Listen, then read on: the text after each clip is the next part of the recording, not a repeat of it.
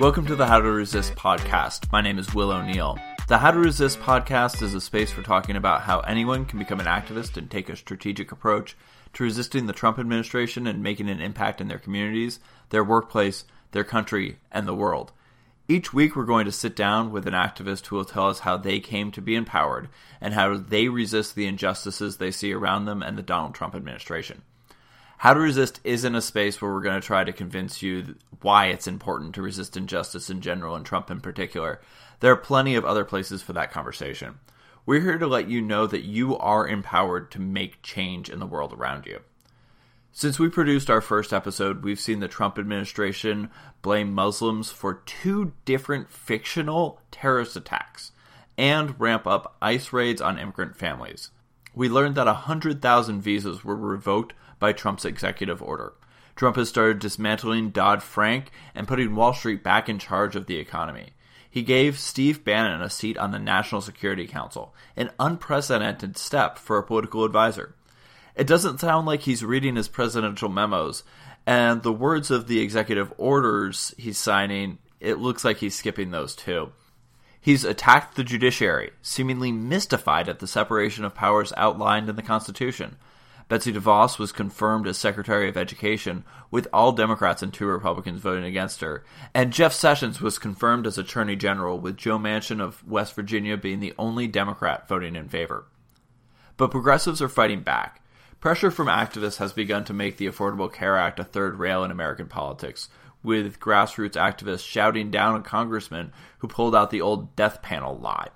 Congressman Jason Chaffetz, previously best known for sleeping in a cot in his congressional office instead of getting an apartment like an adult, left a town hall early after constituents demanded he investigate Trump's conflicts of interest from his post as chairperson of the Congressional Ethics Committee.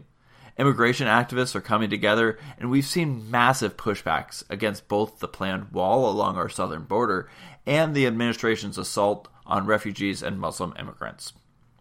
This week on the show, I'll be speaking with Lindsay Deming. Lindsay is an entertainer, writer, video producer, and arts educator. She's the manager of digital learning at the Smithsonian Institute's Hirshhorn Museum's Art Lab program. Her live comedy show, Church Night, hosts performances in Washington, D.C., New York City, and Los Angeles, and its companion web video series, Church Night TV, was the winner of Best Comedy Web Series and Best Comedy Lead Actress at LA Web Fest.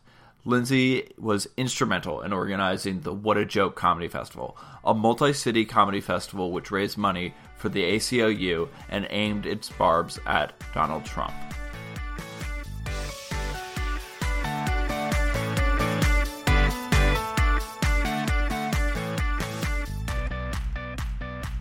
Hi, Lindsay. Hi, Will. How are you today? I'm great. I'm really glad to hear it. So, Lindsay, how are you resisting? How am I resisting? Well, I'm trying to write better comedy. Okay. I'm trying to raise money for causes I care about and donate to causes I care about. I'm trying to protest, go to rallies, read paper, pay for journalism, that sort of thing. That sort of thing. Interesting. I like that you bring up paying for journalism, because that's going to be such a key thing to be doing, that we actually have to start paying for the journalism that we want to read, because the stuff that's free is shit. Right. People have paid for newspapers forever. It's only been recently that everyone thinks that any media should be free. And yeah, we have to pay for quality journalists to keep working. Right. How are you defining your activism? You said that you're raising money. Could you tell a little bit more about that? Sure. Well, okay, so over inauguration weekend, I co-produced the DC leg of What a Joke Festival. It was a comedy festival to raise money for the ACLU, and it's a national festival. So it happened in, oh my gosh, I'm going to get the number wrong. And I had all the information that weekend, but it was like 34 cities. Including Oxford, England. Oh, wow. Yeah. Oh, wow. You just have to not list out the cities. That way you're not missing any. Yeah. I will not list out the cities, but I believe it was 34. And it was started in New York City by Jen Welch and Emily Winter right after the election, because they were like, we need to do something. Let's do something with comedy because they're stand-up comedians, and they pulled this thing together in, a couple months and over the holidays, which is tough to organize a festival over the holidays. No one wants to interrupt the turkey and the ham. Exactly. How'd you get involved? I got involved because the other DC producer, Catherine Jessup, is an amazing stand-up comedian, and she was asked to do it from Jen or Emily, I can't remember. And then Catherine really felt like, since DC it's kind of ground zero for this whole thing, that we should do several shows, and she didn't, she knew she was going to need some help with that. And since I run another comedy show, she asked me for help, and I gladly jumped on board. And being part of the comedy community in DC, you really brought that to activism. Could you tell me what it's like to take a community that you're already a part of and bring that into the activism space with you? Sure. I think really, if you're a part of a community, there's some way to be, to activate that community. For comedy, it's easy because, we have shows, we sell tickets. That's money right there. And really, I think at the end of the day, like, where you put your money is the best way to be an activist, whether it's from buying local to supporting women and minority-owned businesses to, putting on shows or having a happy hour fundraiser for an organization that you care about. And we raised money for the ACLU. We actually raised nationally over $50,000, and in DC we raised $10,000.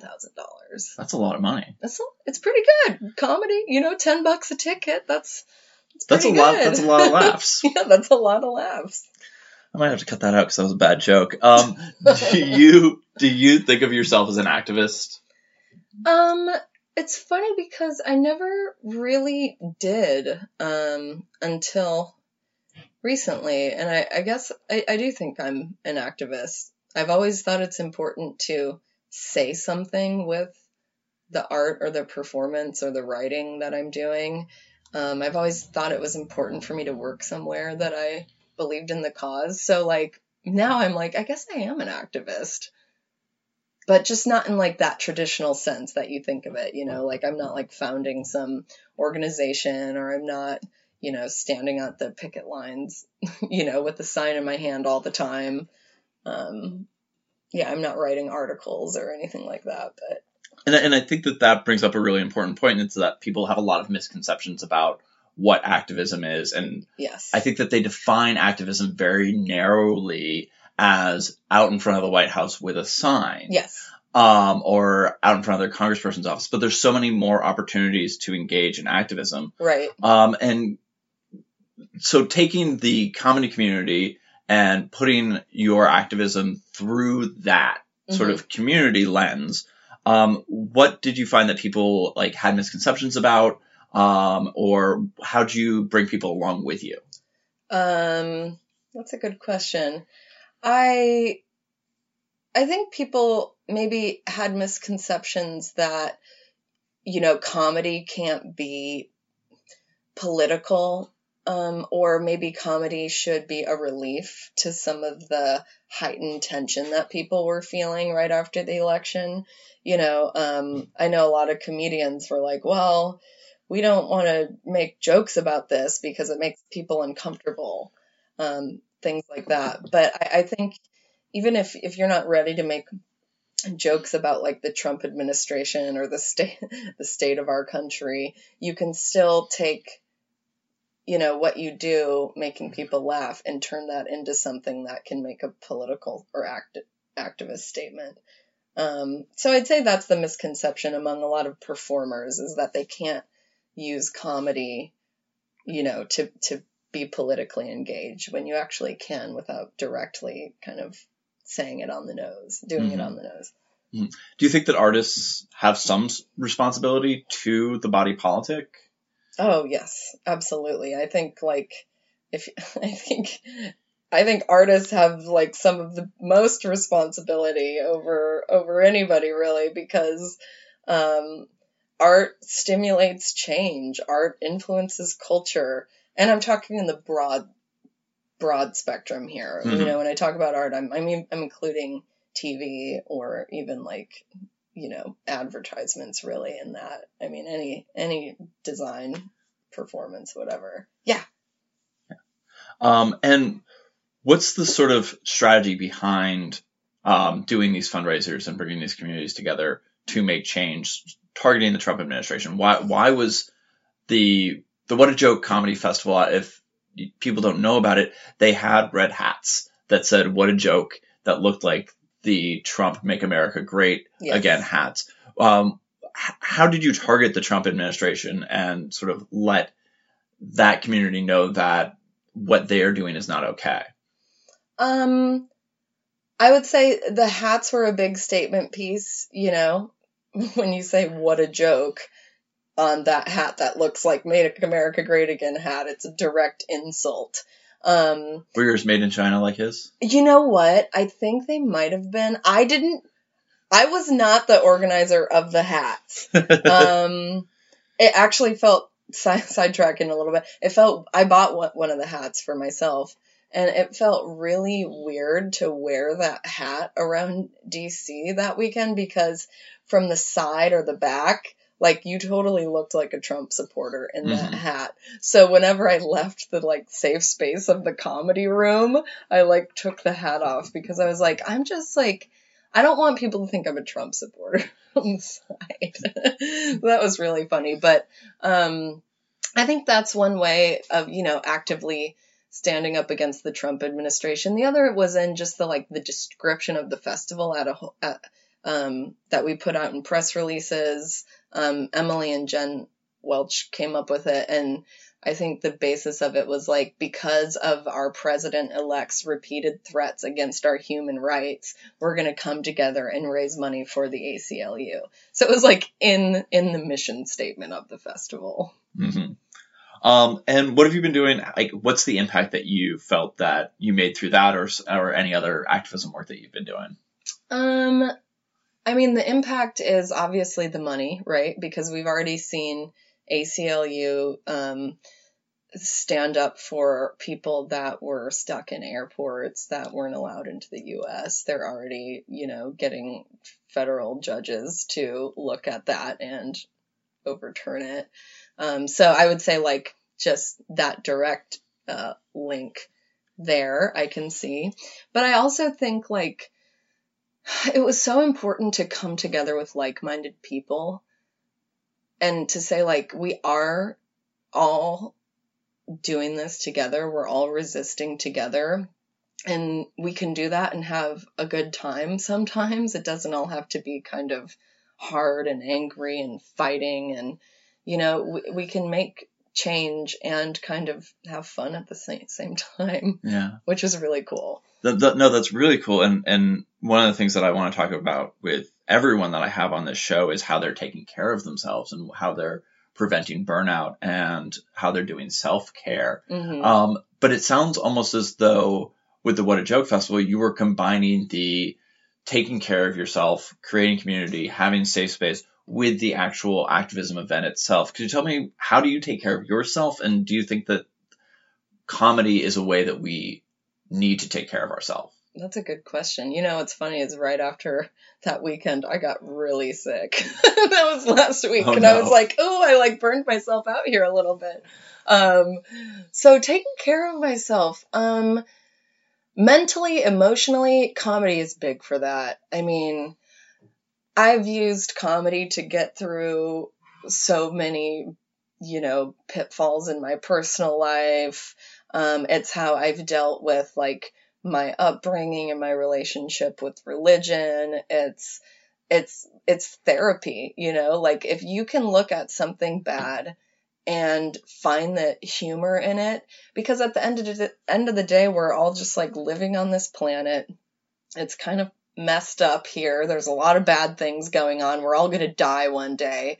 And there's humor in that. And sometimes there's humor, making jokes about things is kind of letting go of that thing controlling you. So you're releasing control. You're kind of letting the universe do its thing. Yeah, so that's one way. I don't know any other ways. I guess I'm just trying to live my life too, I'm not trying to let this thing take over me every day. When I check the news in the morning, I try not to obsess over the news the rest of the day. Like I read my New York Times and my Washington Post in the morning. I might read The Guardian or something. And then, I'm not constantly looking at my phone like I was over the election. I was constantly looking at my phone, like, what happened? Like, what stupid thing did Trump do? He's going down. It was like this weird, like, sporting event almost. I have both. I need to change this. I have both the Washington Post and the New York Times alerts on my phone. And sometimes it's just a competition to see who will ding my phone first with, like, bad news, whether it's going to be the Washington Post or the New York Times.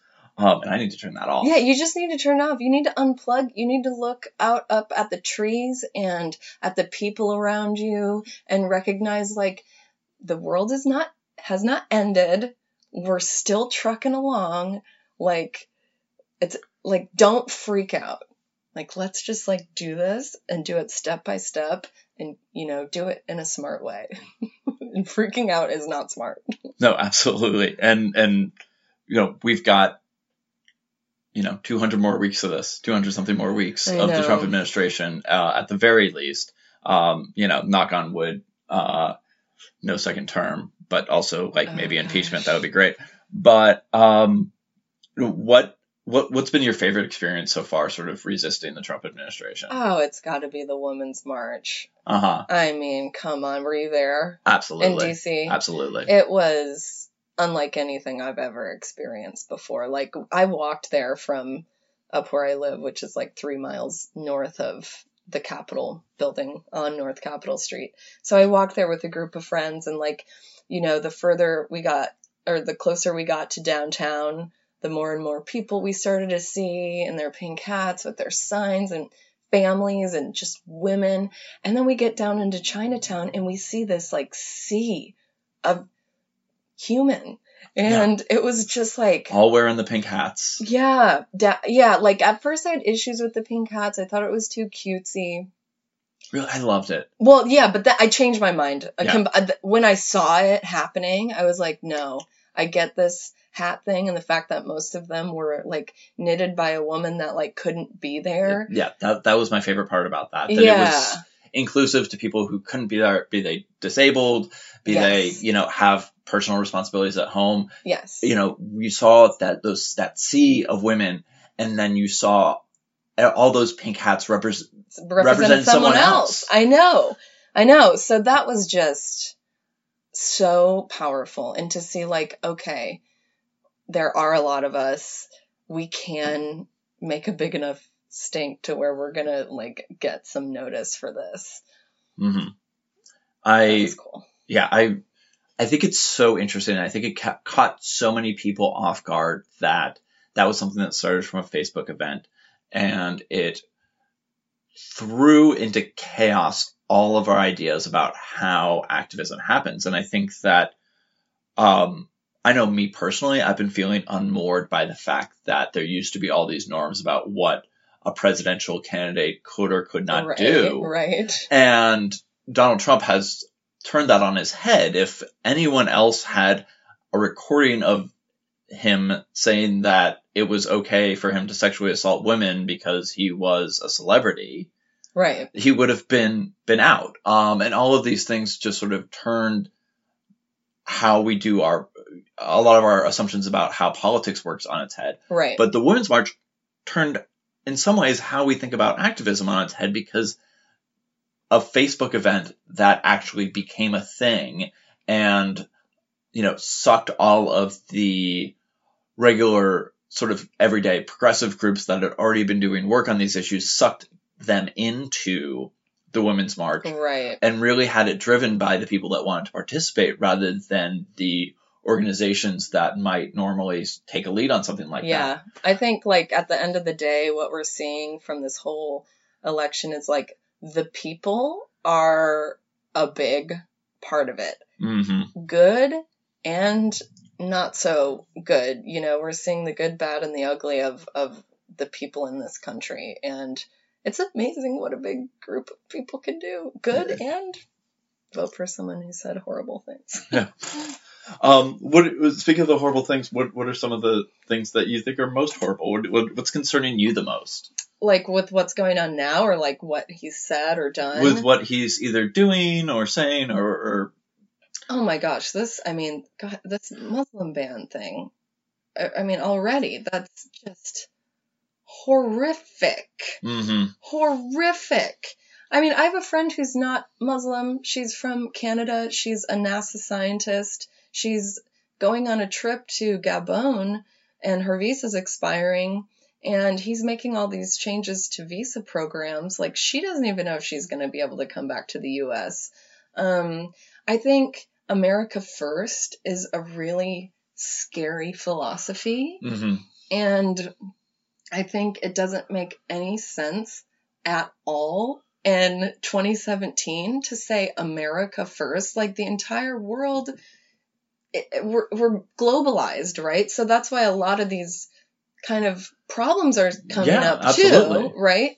But a lot of good things are happening from globalization as well, and it's extremely complicated. Technology is moving faster than we're ready for. Yeah, and when we talk about how our society is disrupted, when technology, people talk about that, they say, a new app or a new device or a new way of thinking that people are trying to catch up to. And I think that we've really been disrupted by globalization because we don't really know how to deal with a lot of the things that have happened. And America First makes no sense because, yeah, we're physically here on this, land that's bordered by 2 countries and 2 oceans, with a couple satellite locations, Hawaii and Alaska. But like America also exists like on the internet, on TV. And we communicate with the entire world. That's how humanity's going to get better.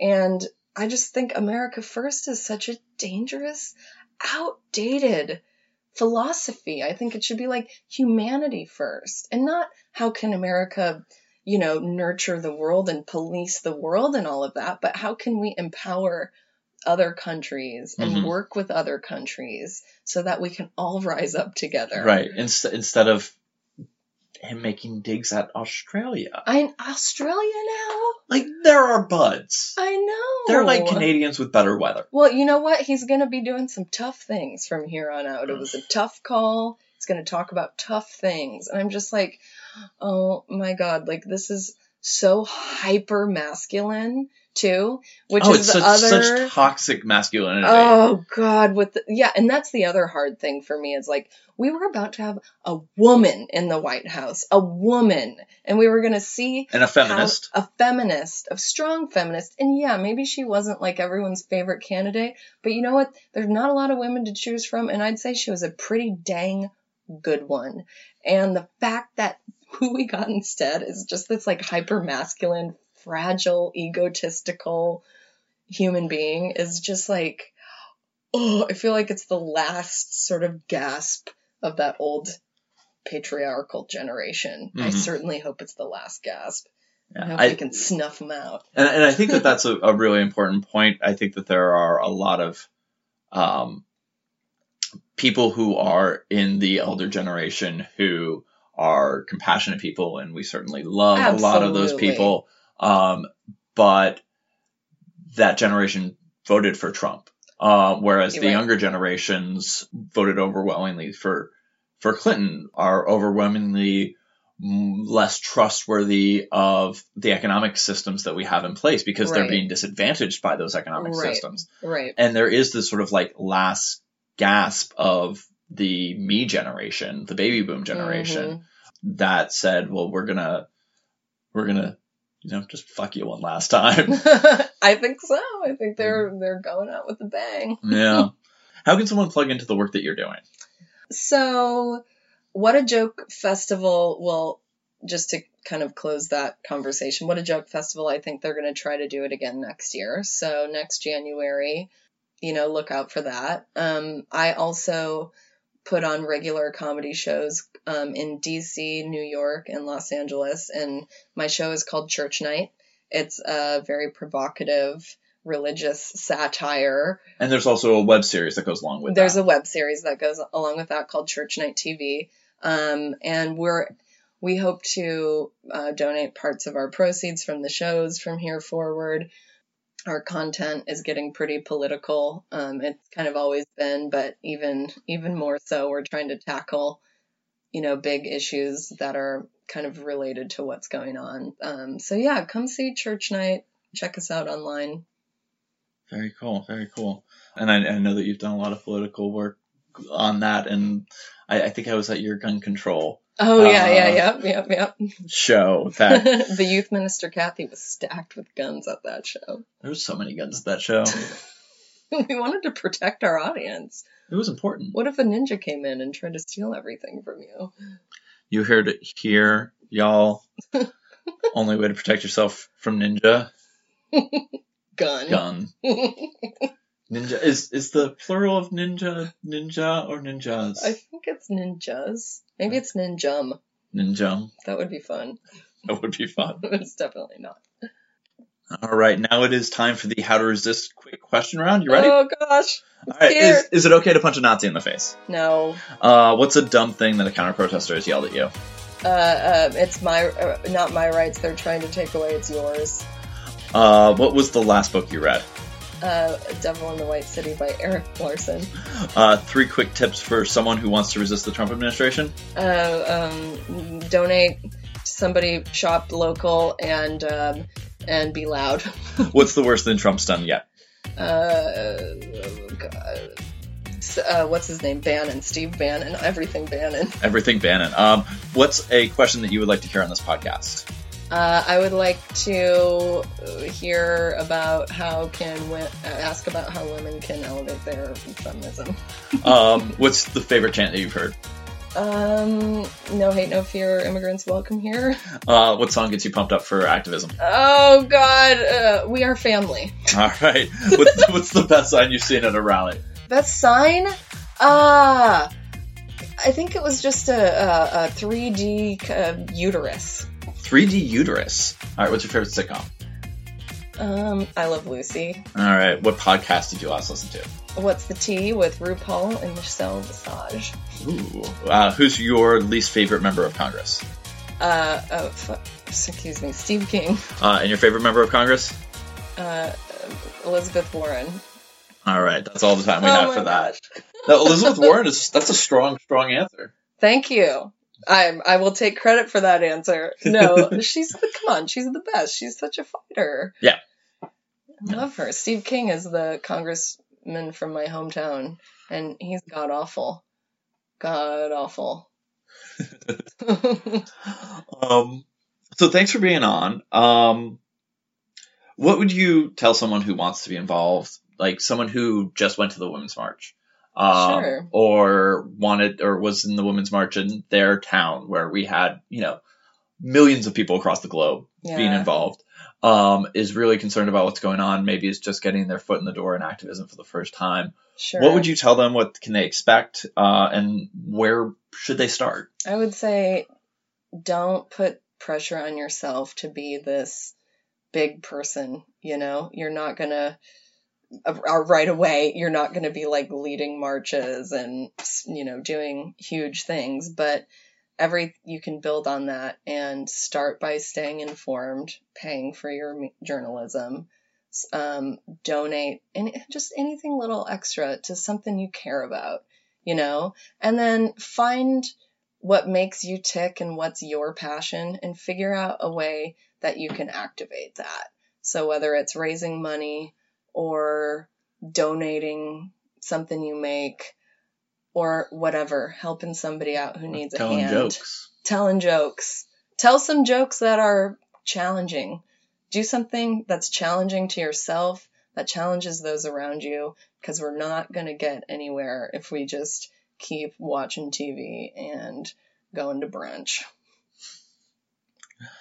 And what would you tell someone, is there anything that you'd like to tell someone that might be listening to this podcast? I would say thank you for listening to this podcast, because just by listening to this podcast, you're doing something for your mind that will help you think about these things. And I'd say stay strong. Breathe in, breathe out.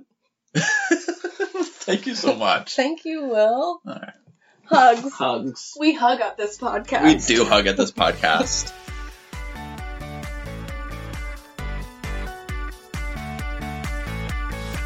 Thanks for listening to How to Resist, and thanks to Lindsay Deming for being our guest today.